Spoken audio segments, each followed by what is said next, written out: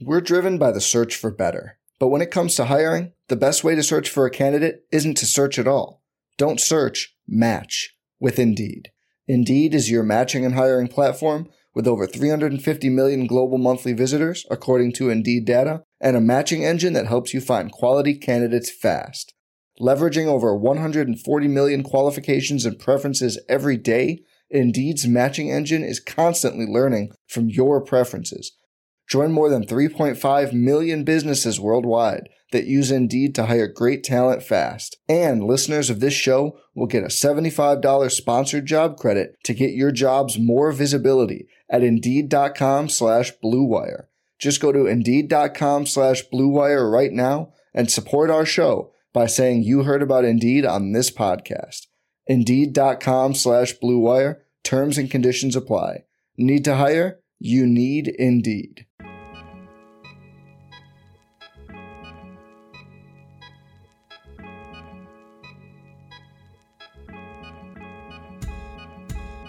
Welcome to the Basketball Index podcast. My name's Taylor, and today we're talking about how to rank players, how to evaluate players, but mostly the idea behind this podcast was I'm currently writing an article for Basketball Index that's going to rank the top 75 players in the league.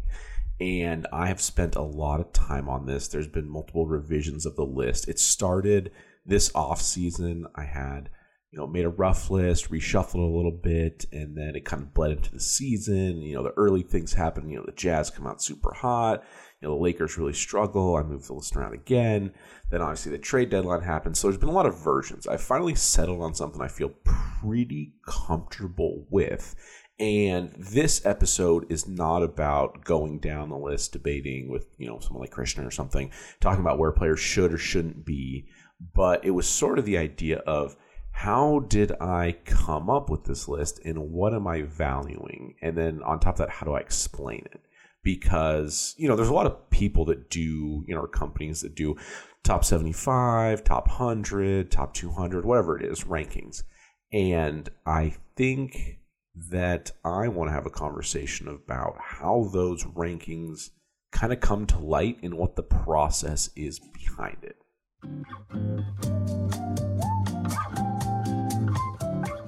And as long as we're behind the scenes, I had to make a quick edit here. My girlfriend walked in complaining about the latest Grey's Anatomy episode.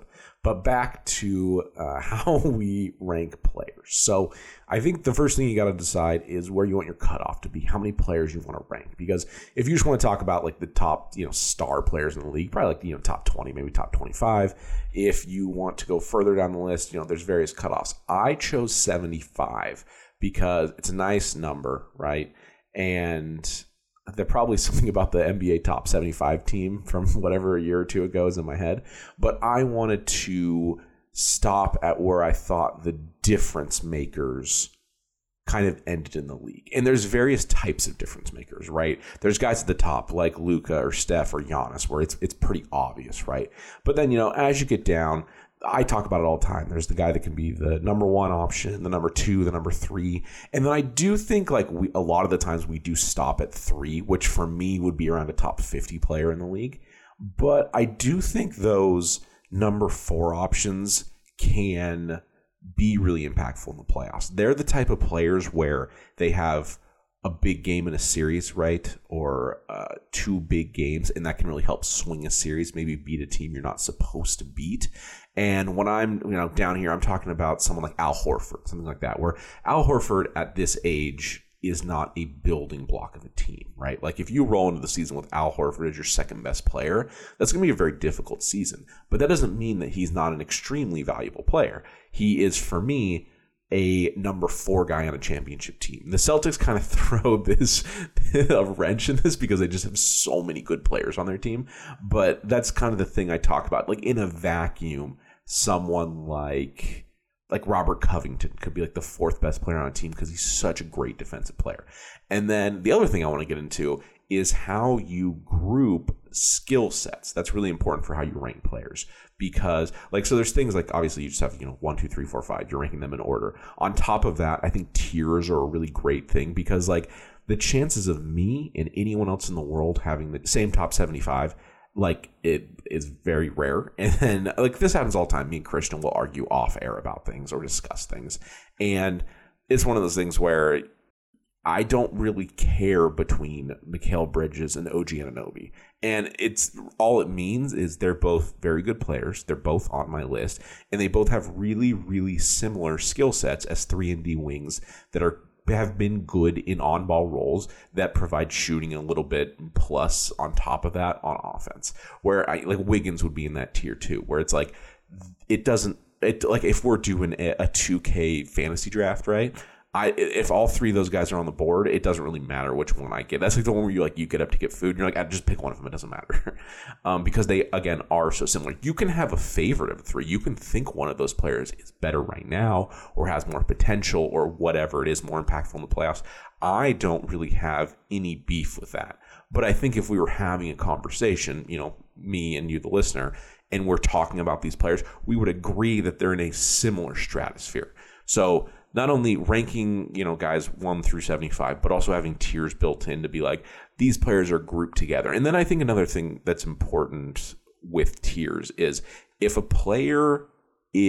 you think a player should be up or down a tier, or I think that, I think that's really, really good debate. And I think it can be really, really interesting. The big thing is like, if a player is like 2 or 3 tiers away, that's where me personally, if I'm reading an article or listening to a podcast, I'm like, I just don't believe that Jeremy Grant's a top 30 player. I don't think you can have him in your 3rd tier. I mean, I like Jeremy Grant as a player. He's good. He just doesn't belong there. So the big things, ordering players 1 through 75, I think is a place to start. And then adding tiers on top of that, I think is useful because it's just kind of telling the audience or the person you're discussing with, hey, I think these guys are all in the same ballpark, and I think we can sort of agree on that. And if you want to reshuffle them, I really don't care. So I think that's really good. The things I added on top of that, I don't think we're really going to get into too much, but can this guy be a number 1? I think it's a fun debate. Can this guy be a number 2? 3, etc., all the way to 4. And then I did this is different, but I was like, I just wonder what I would value every player with just in a draft pick number, where it's like how many 10th overall first round picks would it take to get this player? I think that's less relevant for how good a player is right now and maybe more what their age is and if there's any potential built in. But I just kind of wanted to discuss all of the ways I went about ranking these players. So I'm just going to run through the list really quick in chunks just to sort of talk about the process of things I value. So at the very top, you got Joker, you got Luka, you got Giannis, you got Steph, players like that. I don't think anyone's really going to argue that really. And then after that, I don't know, you guys got Durant, LeBron. We all agree these guys are at the top because they have a combination of really great scoring, pretty darn good playmaking, and then, for the most part, nobody in the top group of players is really bad at defense most of the time. I know Joker's defense is something people talk about a lot, but the last 2 years, in our D LeBron, it's pretty solid. I'm not going to say he's nowhere near Giannis's impact, but he's been solid and not bad at defense. You got, Steph. So Steph used to be good at defense in his 20s. He's been solid in his 30s, but again, nobody's a negative up here. And there aren't a lot of glaring weaknesses, and there's a lot of strengths. I think that makes sense. And then after that, you got guys in the teens, where it's how do I describe this? I feel like I want to give a superhero metaphor. I'm not really sure why, but if the top 10 are Superman or whatever, where it's this is the bet, we don't really have anybody better than this. That second tier of, I don't know, a Devin Booker, a Jimmy Butler, a James Harden now, where it's I don't know, they're Green Lantern, where it's I don't know, if you watch enough Justice League stuff, Green Lantern's pretty strong and occasionally he saves the day. Yeah, does Superman do it more often? Totally. But Green Lantern's a pretty valuable member of the Justice League, right? Everyone thinks he's pretty important. If Green Lantern on his own in a scene, you're he's going to be okay. I'm not really worried about this. But we'll move on from the superhero metaphors. And then after that, it starts to get interesting because you have your guys that are good at everything at the top. And then after that, you have a lot of the time really good scoring and then maybe, not the greatest defender, but you're getting 28 points a game on really good efficiency. The playmaking is there, maybe not as much at the very top. And then as you go down the list, it starts to get interesting. Like, what do you think is the most valuable skill set? Because there are players next to each other where somebody has really big time defensive impact. There's other players that are good scorers and very good playmakers. And, the list goes on and on. Then you get down even further where it's like, well, these guys can score, but I don't know what else they really give on a high level, especially like in the playoffs. Like you think of DeRozan or Brandon Ingram, where it's like, well, these guys are definitely better at scoring than other players in the league, but it's that thing I always talk about. If they're your first or second best player, they're always going to lose to LeBron and Durant because they're just better. So you're starting to get like, do I want this player, or like, does this player limit what my team could do?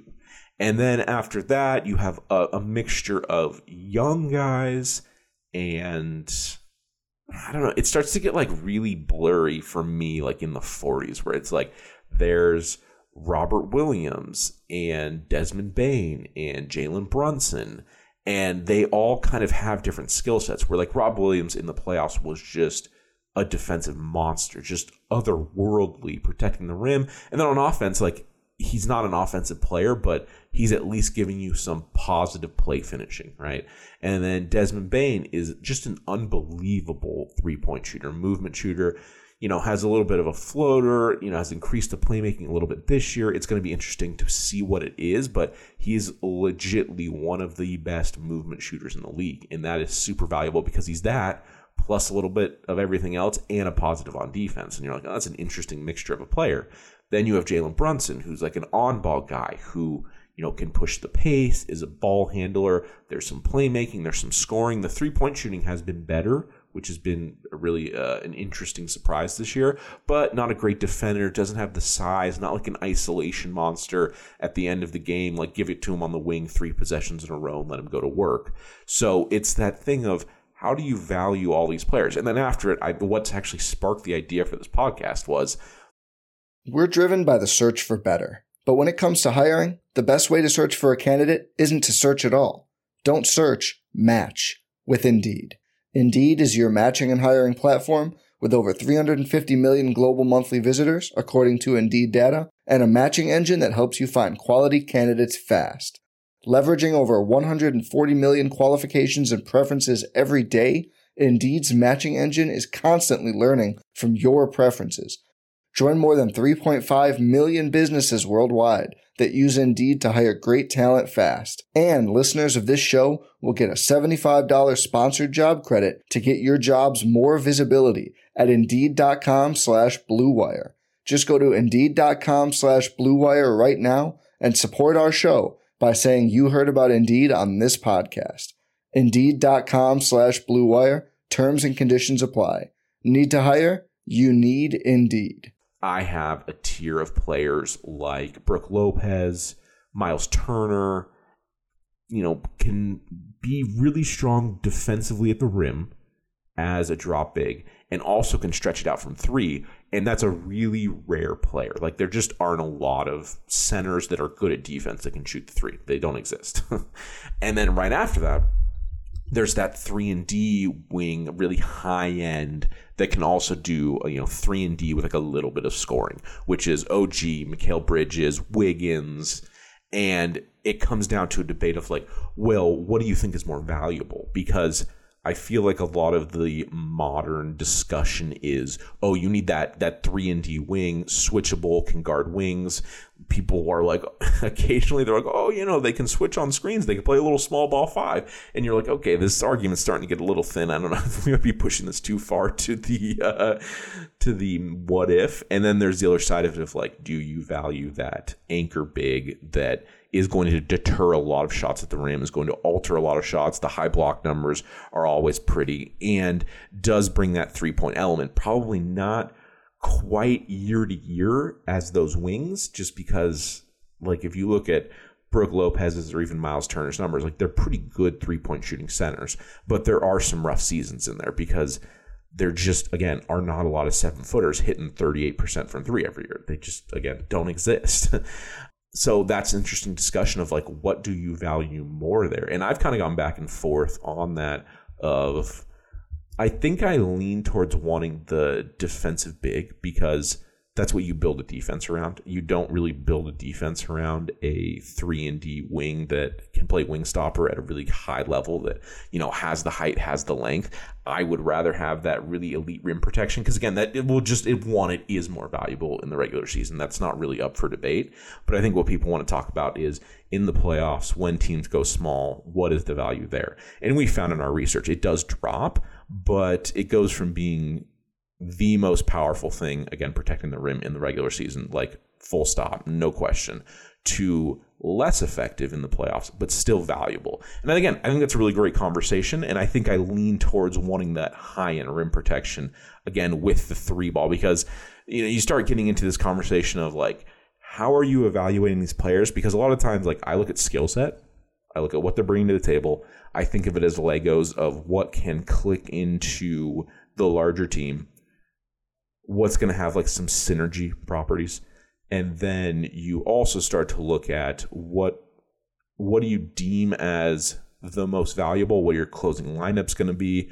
How does this player let other players be on the court? Because if you have a Turner and a Brook Lopez, you can play a second big that doesn't have the spacing. Because on defense, you can play like 2 bigs on defense is almost always better than 1 big on defense.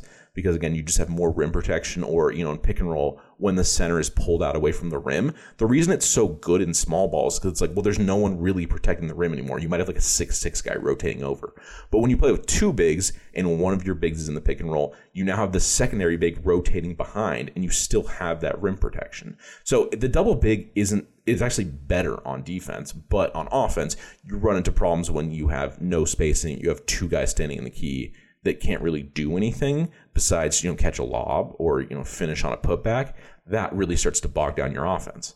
So how much do you value roster flexibility in what a player brings with their skill set? Because I think the answer is sliding scale, right? I don't think it's a yes or no question. It's like, well, it depends on what the skill is, how strong the skill is, and how it connects to other things and what it frees up. Because again, I'm a big believer of you can have, everyone's always, really like shooting, which is very important. I'm not going to argue that. I'm a Lakers fan. I saw it this year. It was really rough. But you can have a non-shooter on the court. You can have one all the time. It's not a big deal. You can sometimes get away with 2. Same thing with defenders. Like we talk about defense on this podcast ad nauseum, but you don't actually need 5 good defenders. You can hide a guy. You can't hide 3 guys, but you can hide a guy. So it comes to kind of what you're valuing. And then a little further down the list, we have players that can score that. So there's 3 level scoring, right? 3-point, mid-range, and at the rim. And at the top of the list of players, there's a lot of players that are 3 level scorers. It's a really valuable thing because, again, there's not that many of them that can actually score at 3 levels. And then you look at someone like Jamal Murray or Tyler Hero, and they are pretty electric scorers. They can get really hot. They're good 3-point shooters, which they can play off ball. They can provide value there, which is nice. But neither of them, they're both 2-level scorers. They can shoot in the mid-range in the 3, because again, they're good shooters, but they're not very good around the rim. Where Hero's someone that just can't create a shot at the rim a lot, but when he does get there or he takes a floater, he's actually pretty good at hitting them.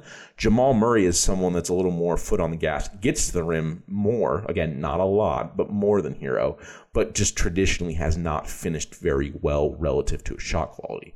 So the point is, both of those players are similar in my mind, where there's a lot of self-generation there, which again, self-generation is valuable because the further you get down the list, you're just going to find less and less guys that can self-generate, and that generation is going to be pretty poor. And a lot of that time, that generation is going to be like a little below average efficiency scoring with little to no playmaking. And I just don't see how that's super valuable when you're on a good team, because again, it's because we talked about it earlier. It's like DeRozan and Brandon Ingram, where it's like, well, if they're going against the best players in the league, and like LeBron and Durant, they're probably going to lose head-to-head most of the time.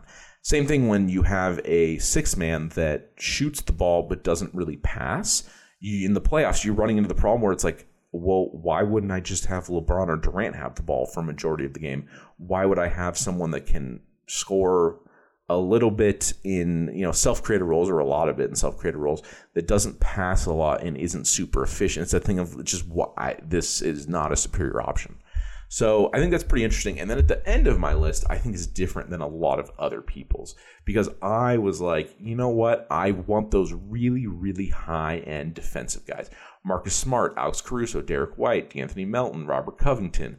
These guys go into the 3-and-D role traditionally, and there's a little bit of, leaning each way, like where some of these players, I think actually all of these players actually lean defense, not offense. But there's other guys on the list where it's like, oh, they're a little better 3-point shooter and a little worse defender. Or Caruso's case is more extreme, where like Caruso's not a very good offensive player. He can ball handle, and he can good ball movement, some nice passes every once in a while, but really can't score. But he is far and away the best perimeter defender in the league. He is better than Derek White and Melton on the perimeter, just no question in my mind. But with Derek White, you get more ball handling, more scoring, a little bit more able to run some things. With Melton, you get more 3-point shooting as opposed to Caruso. So Smart, you get more playmaking. Covington, you get more 3-point shooting. Alonzo Ball would also be in this category. Ball has much better 3-point shooting. So it's kind of 3-and-D players, because we've talked about this a bunch. There's not a lot of guys that are actually good at both. All the guys that are actually good at both are just good players for the most part. There is a 3-and-D kind of Venn diagram of which one do you want more of? And I think the really, really high-end defensive guard and wing players are really valuable. So basically what I did is I have a bunch of tiers throughout the top 75. How many do I got? 1, 2, 3. So there's 12 tiers in the top 75. And are some of these tiers a little bit, they're all subjective, but could you maybe break these out into slightly larger tiers? Yeah, probably you could. But I like the way they're organized. It really makes sense in my head of there's a lot of similar players in tiers together where, like I said before, a great example of this is Mikal Bridges versus OG, where it's they're effectively giving you very, very similar output. So I think they are a great tier together because the output's the same and they play the same position and do really similar things. After that, I just was I'm going to do a little due diligence. And after the last couple players where you could swap them out for the flavor of the month. Whoever's the hottest in the NBA right now is probably going to get those last 3 slots in my list. But then after that, you have these massive tiers from 76 to 110, pretty much all one tier. And then after that, from 110 to 150, all one tier. And then from 150 to 200. And the reason these tiers are so big is because these players change so much. A lot of the times these players aren't super old. They're normally in their 20s, in the first half of their 20s, 25, 26, because that's just the way the NBA works. But, whether it's KCP or Bones or Franz Wagner or Vaughn, however you say his name, Herb Jones, Jay Crowder, depending on how this Josh Hart, Dean Wade, Mitchell Robinson, depending on how the season goes, it's just one of those things where, I don't know, Jalen Williams, where it's where are you going to rank Jalen Williams? Nobody knows. It's his rookie year is not even complete. He seems to be a pretty good player. I definitely going to keep my eye on him, but I would like to see another year to year plus of development to really get a firm grasp of who he is. And if he just keeps getting better and better and better, sure, he forces his way onto that top 75 list maybe next year. But I just don't know what anyone knows about Jalen Williams at this point, other than he looks like he's a dude that can play in the NBA. So I think having really large tiers the further you get down in the league makes a lot of sense, because I don't know, whether it's Bruce Brown or Cam Johnson or Terry Rozier, I don't know, whoever's having the best half of a season, I guess, will be highest in that tier. But I don't want to be having to move guys all the time. So I just wanted to kind of hop on here, talk about I didn't really want to talk about what my list was, just sort of the idea of how you rank players, what you're taking into account, what you're valuing. It's easy at first to be okay, scoring, volume and efficiency, playmaking, defense, and then you could probably break defense into ability to guard on ball, team defender, and maybe rim protection. I don't know. That's the thing of once you start thinking about these things, how do you break them down further and further? Because the further you get down the list, the more flawed the players are.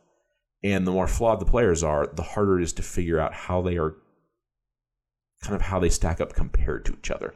And then you also have to take into account, like, what is this player's situation and is it good or bad? Like, I think probably one of the most interesting players is like Jaylen Brown. For me, Jaylen Brown's on Boston, so that's very helpful. If Jaylen Brown was on Charlotte, what is our opinion of him? I don't know. Same thing with like LaMelo Ball. You take LaMelo Ball off Charlotte and you move him to the Clippers, right? Instantly, how does that change our opinion of him? And it's really hard to do that because like you can't do it. You can't sit with every player and like, what if he was on, one of each, let's go through the whole league. How does he fit in these situations? Because I think that's what computers are for. I'm thinking that's what like AI in the future will do, but my brain cannot do that. But just that thinking exercise with guys you're not sure of, I think is really valuable because somebody like Jared Allen, I think Jared Allen is really, really versatile in terms of what he. Actually, no, I'm going to say, I don't know if that's the best way to phrase that. He's versatile in places he can fit. I guess all I'm trying to say is you could plug in Jared Allen as the center on basically every team because he's a really good drop big. He is a strong defender with good awareness. He offers some rim protection. So he just sort of like locks up that defensive center position with a good player. And then on offense, he roams around in the dunker spot. He moves well. He creates windows for playmakers to get him the ball, and he's a play finisher. And that pretty much will fit on any team. So there's lots of guys I could talk about that are interesting cases. There is versatility versus just being extremely strong in a skill, because a lot of times guys that are really versatile aren't going to be as good as players that are like, they do this one thing really well, because that's how versatility works. Because if you were versatile and the best at everything, like you're just LeBron. So, I don't know. I've said everything I wanted to say. Anything past this will be additional rambling. So that's just sort of the conversation on kind of the step one on how to think about ranking players, or what I try to take into account. So my name's Taylor, and we'll see you on the next episode of the Basketball Index podcast.